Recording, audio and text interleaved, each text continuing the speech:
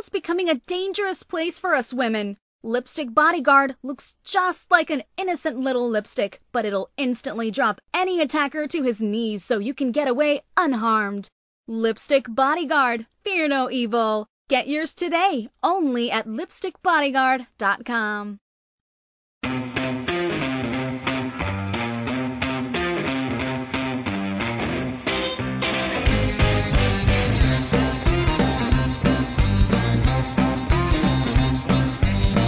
There's something in our human nature that causes us to want to collect things. Some collect autographs, some collect coins, stamps, or other memorabilia. Collecting can be fun, but as we grow older, there's a chance our innocent pastime can turn into something else.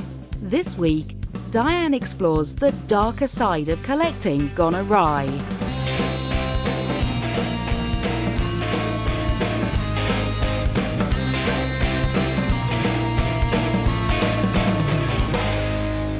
Welcome to Parents Are Hard to Raise, helping families grow older together without losing their minds. I'm elder care expert Diane Berardi. So my husband came home the other day and said to me he had recently seen a friend who his parents had died one right after the other. And he said his friend was saying to him, "Oh my gosh, my parents have so much stuff in their house." He said they were these high-end hoarders, and I said to my husband, "What did he mean?" And he said that they had collected things, both of them. Like his mother had 2,500 ceramic dolls. He said he didn't realize how bad it was. They had always collected things. And he said, over the years he had watched them accumulate things. But he said when I would go visit them, I wasn't going into every room. He said, now that I go into rooms, there's rooms you just can't even walk in. He said the living room isn't a living room anymore. He said there was just stuff everywhere. And he said, of course, now I have to try to get rid of it. And he said, you can't even walk in their home. They spent all their money just buying things. And so I was thinking about it, and I do get a lot of calls about people concerned that their parents are hoarding. And hoarding is this ongoing difficulty to get rid of stuff, to part with possessions, and no matter what their value is. So, where my husband's friend said they were high-end hoarders, they had all this stuff. But, hoarding can be, just accumulating these empty food containers or, in envelopes that bills came in. Stuff that has no value. And then there's this difficulty to get rid of stuff is due to this need, this urge to save items. A person becomes anxious and distressed just thinking about getting rid of them. And so the home becomes so cluttered with possessions that the living area, you can't get around in the rooms. And, it becomes so bad in certain people that, the refrigerator isn't used to refrigerate anymore. Their bathtub has things in it. Their bathroom sink, their toilet. Stuff can't be used the way it was intended anymore. And, hoarding is different than people collecting items. People collect dolls, they collect stamps, things like that. But a collector typically doesn't show patterns of excessive acquiring, of items, where their rooms are just stuffed with things and you can't walk in the room. And they know what they're doing. They're aware of what they're collecting, and they usually categorize it and search out specific items, and they carefully display them. So that's different than having, like 2,500 ceramic dolls and not being able to walk. And so the hoarding disorder, the person accumulates so much stuff, so it impacts them using their living area.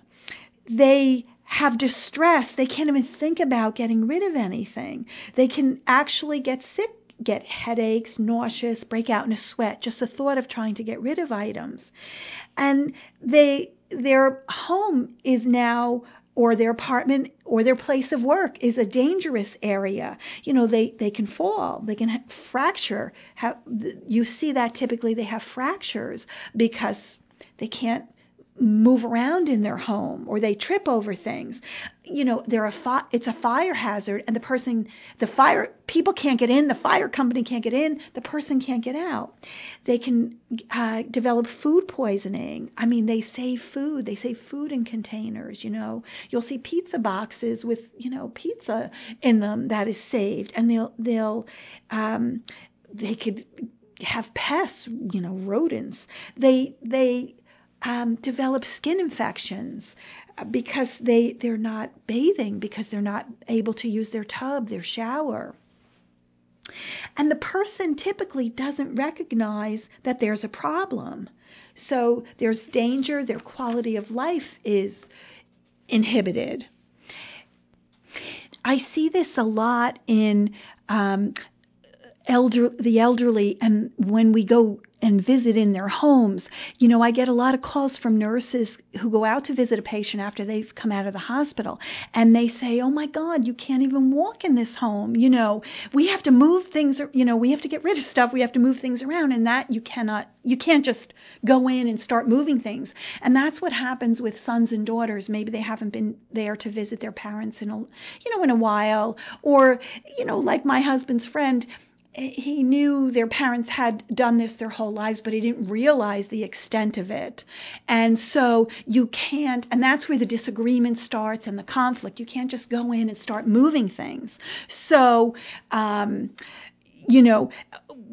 there's a systematic way to do it, and you have to have a therapist, and, you contact your parents' physician, their physician, and a therapist. And the biggest thing is, they have to trust that therapist. There has to be a relationship. A therapist isn't just going to go in and say, "Okay, we got it. Now we're going to start getting rid of stuff." You can't do that. So, there's a lot of things that we don't realize. Hoarding, it affects both men and women.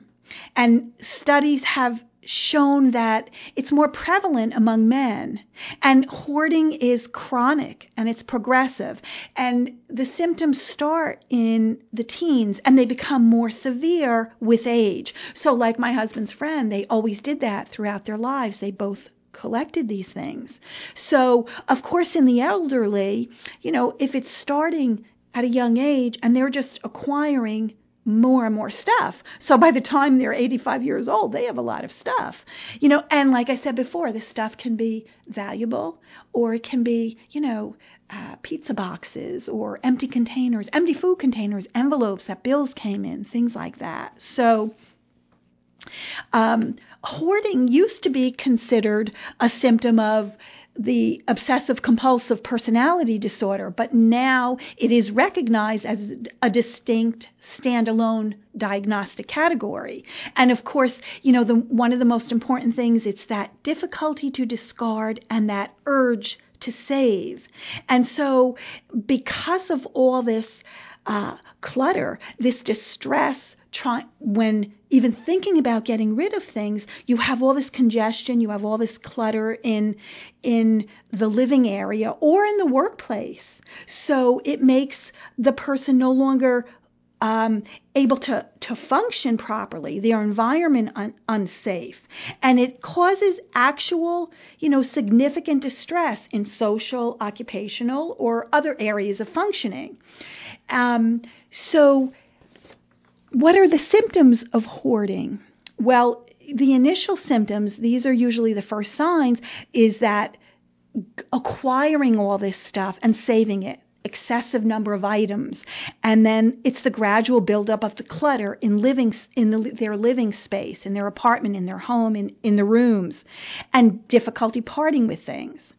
Now, that's the initial first signs and symptoms. And then what happens is that excessive acquiring. So it's items that aren't needed and there's no room for them. And it's this ongoing difficulty in throwing things out. They regard these things as valuable, the need to save them. And they can get physically upset at the thought of getting rid of them. And so the rooms become unusable. And some say that there's a tendency with hoarders to have certain personality traits. They're indecisive. Their need for perfection. They avoid, they procrastinate. They have problems planning and organizing. So the cause of hoarding is unknown. So some patients say there's a family history of hoarding. There's a learned behavior from growing up. There's some genetic studies that point towards several different genes, that the way these people's brain function is different. Psychological theories, these characteristics that are common to hoarders, they have this strong belief, this emotional attachment to their possessions. They have difficulty starting and finishing tasks. They're indecisive about everything. Perfectionism. So they don't want to make a mistake by throwing something out. So they do nothing and they save it. So they procrastinate. They say, yeah, I'm going to throw that out. I'm going to go through stuff. But they don't. They avoid it. And they have a different way to organize. So they are disorganized, but in their mind, they're organizing things. And some say a stressful life event. It's, hoarding develops after maybe the death of a loved one, or divorce, or they lost stuff, people lost stuff in a fire, or they were evicted. Now there's, you're acquiring all this stuff and you're refusing to get rid of it. So what happens? Well, you have these, if you ever saw a home, with hoarders, you have this disorganized piles and stacks of things like newspapers, books, clothing, paperwork, and you can't even walk. There's so much clutter. And so they use every available space, the kitchen, the bathroom, the tub. So people can't cook, they can't bathe. They don't throw away their trash. So you have this unsanitary problem. You have food containers, pizza boxes. So, and then you have a conflict with family because the family comes in and they're trying to remove the clutter. So, and then you have difficulty because they can't find things in the clutter. They lose paperwork in the clutter. And they tell you they save these items because they just, you'll hear, I just can't throw it out. And these items this is unique. They find beauty in everything. Or they'll think, I might need this at some point. And they have this, all these items may be emotionally significant.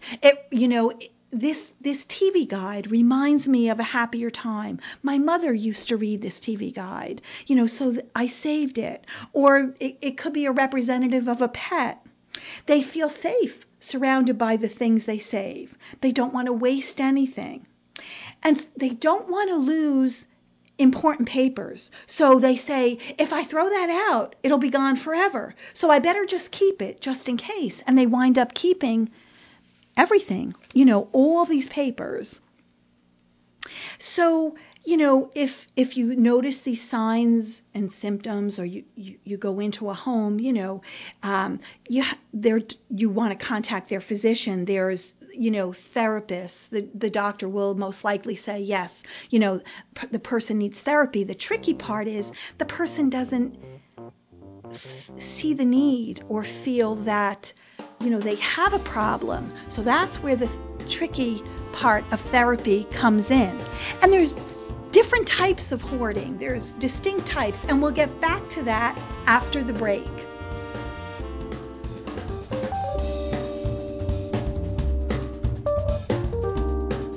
I want to tell you about my friend Katie. Katie is a nurse, and she was attacked on her way home from work. She was totally taken by surprise. And although Katie is only 5 feet tall and 106 pounds, she was easily able to drop her 6'4", 250-pound attacker to his knees and get away unharmed. Katie wasn't just lucky that day. She was prepared. In her pocketbook, a harmless-looking lipstick, which really contained a powerful man-stopping aerosol propellant. It's not like it was in our grandmother's day. Today, just going to and from work or to the mall can have tragic consequences. The FBI says a violent crime is committed every 15 seconds in the United States, and a forcible rape happens every 5 minutes.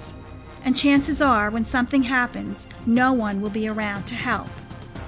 It looks just like a lipstick, so no one will suspect a thing, which is important since experts say getting the jump on your attacker is all about the element of surprise. Inside this innocent-looking lipstick is the same powerful stuff used by police and the military to disarm even the most powerful armed aggressor. In fact, National Park Rangers use the very same formula that's inside this little lipstick to stop 2,000-pound vicious grizzly bears dead in their tracks. It's like carrying a personal bodyguard with you, in your purse or your pocket. Darkness brings danger. Muggers and rapists use darkness to their advantage. We all know what it's like to be walking at night and hear footsteps coming at us from behind. Who's there? If it's somebody bad, will you be protected? Your life may depend on it. My friend Katie's close call needs to be a wake-up call for all of us, myself included. Pick up a lipstick bodyguard and keep it with you always.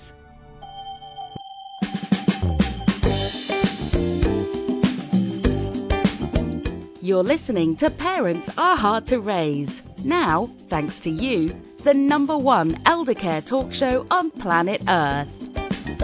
I ended up with too much stuff. No matter what it cost me, I couldn't get enough. Got to put it all behind. Oh my gosh, I love that music. So I just want to say welcome. We had a huge increase of new listeners from Wyoming, Northern California, the UP of Michigan, and Quebec, Canada. So great to have you on board. Thanks for listening and welcome.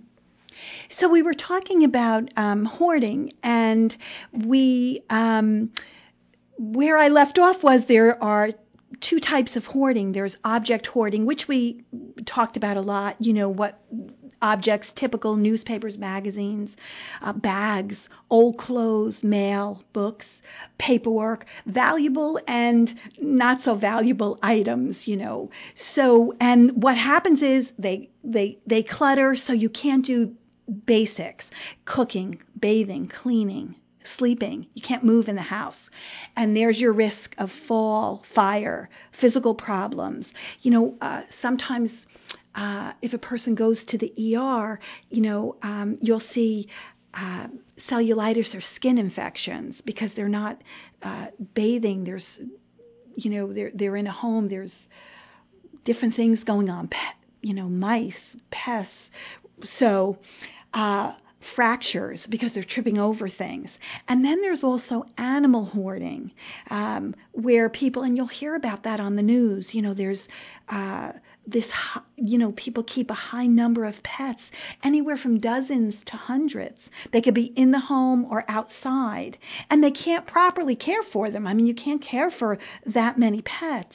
But the trouble is that they don't understand that they're not caring for the animals properly, and that the animals can be harmed. They think they're providing good care, but they're not. And so what happens is, the animals there's animal waste everywhere, which is a health risk. Ammonia levels can be life-threatening. The animals suffer from overcrowding, neglect, or malnourishment. And most who hoard animals also hoard objects. So there are medications for hoarding. The problem is, first of all, that the person doesn't have the insight or doesn't realize that they have this problem. And the second thing is, like I said, usually what happens is relatives will come and maybe they haven't visited in quite a while, or maybe like my husband's friend, the person had done this their whole life, but now, didn't realize how bad it was until they're gone. And so they also, with therapy, but that's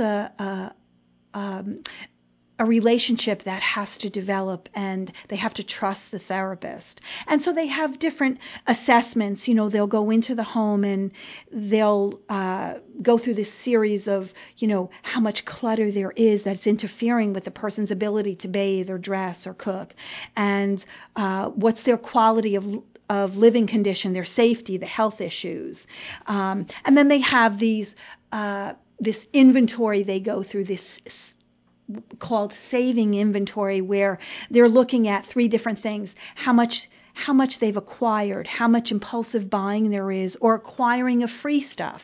It doesn't just necessarily mean they're buying things.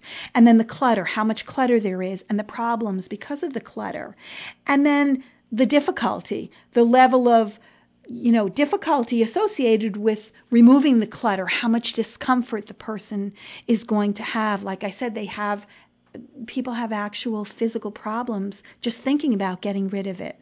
And then they have questions for the person themselves, for the hoarder. They look at the person's beliefs and attitudes and about their attempts to get rid of items, because like we said, it could be, you see it in families, or they've grown up that way. So, when a therapist starts out, they have a non-judgmental conversation. They're looking at the volume of stuff, and they're talking to the person about the volume of stuff they've accumulated and, the impact it has on their health and safety. And they may say, we're not initially, we're not going to get rid of everything. We're going to just maybe move it so that, you can use your walker. There's a path to use your walker, and we're going to try to organize it. And they find that, some success with cognitive behavioral therapy, where there's weekly sessions, 20 to 26 weeks, where there's home visits by a therapist, and then there's homework for the person to do. Now, hoarding in the elderly, studies have found that it generally occurs before the age of 40, and as it increases in severity after middle age. And what happens is it's linked to social isolation. And they've found that depression was associated in about 50% of cases with geriatric patients. Also, anxiety and PTSD is also found. Hoarding in the elderly has some distinct features. There's a combination of things. Self-neglect. So they're not bathing. They're not eating right. They may be eating spoiled food. They're not preparing food properly. And like I said, they're saving containers of food, and then they might be eating it later. They're not taking medication or not taking it properly. They're not going to the doctor. So they're isolated. There's also a combination of psychiatric and medical disorders in that same person. It doesn't matter which came first, the medical problem or the psychiatric problem, or how they're linked, but they find there's a combination of that. And they also find they have what they call executive dysfunction, which may contribute to the progression of the hoarding symptoms. And what is that executive dysfunction or executive function? It's reasoning, problem solving, abstract thinking, flexibility in thinking, memory. So self-neglect, well, they're not going to the doctor. Well, what do they have to do to go to the doctor? They have to make an appointment. They have to call, make an appointment, and then they have to actually go.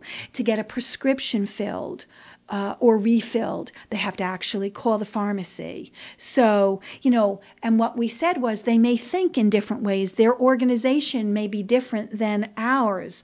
So they're not going to do it because they can't think and go through all the natural steps that we would go through, that a person without this hoarding disorder would go through. And what are the complications? We talked about some of them. There's increased risk for fall, injury. They're being trapped by falling items. They have these just stacks of newspapers or stacks of papers, and they could fall, the items fall on them.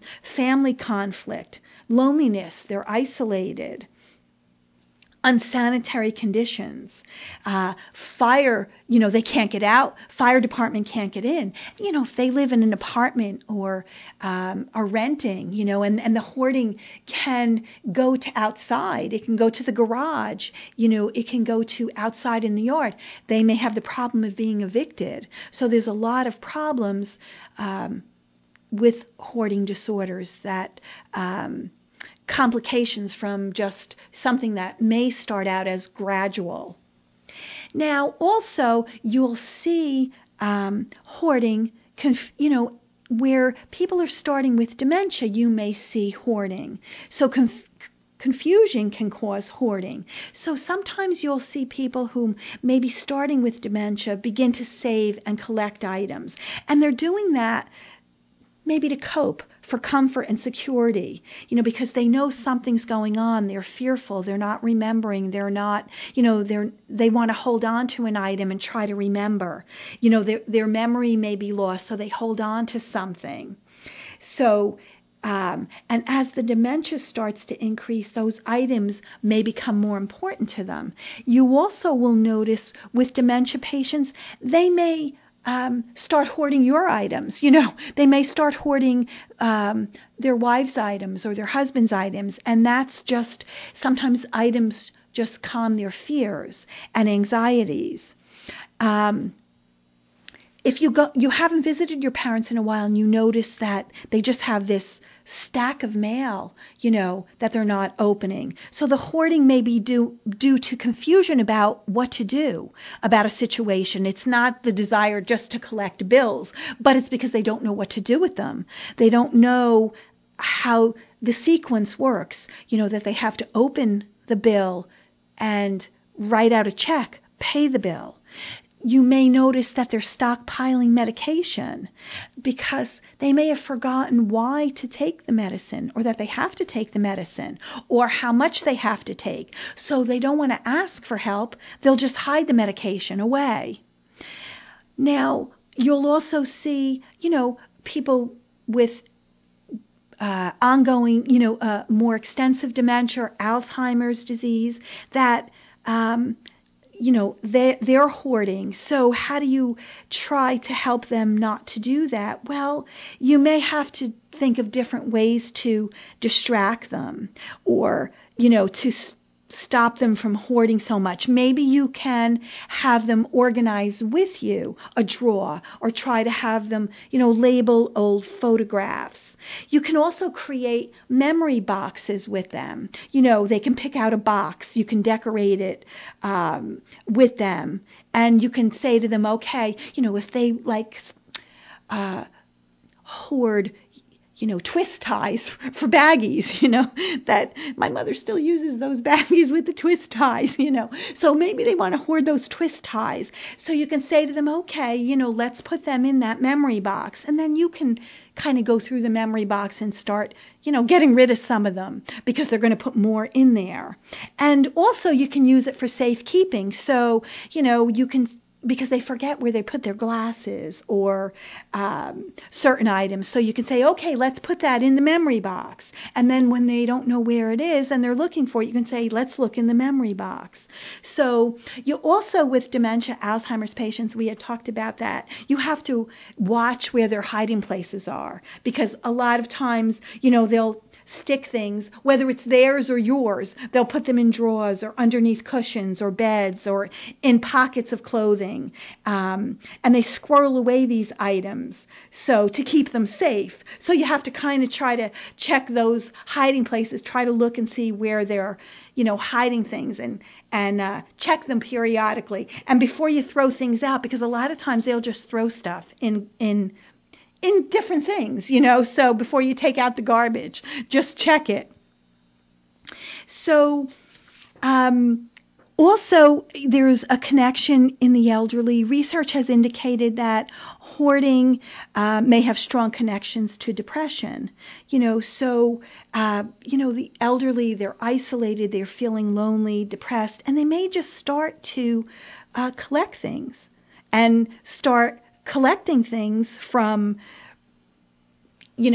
little screws or those ties to animals. So, there's no known way to prevent hoarding because we don't exactly know what causes hoarding. So the best thing to do, the first signs may help because then you can get treatment and prevent it from getting worse. So what were those first signs? And if you just remember, it's that difficulty discarding or getting rid of items and that urge to save them, and then that gradual buildup of clutter in living space.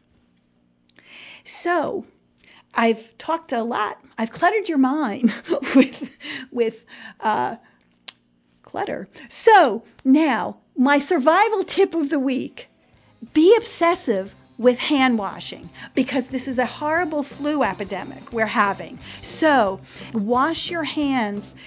You don't even think about all the things that have germs on them. You have to just be obsessive about it.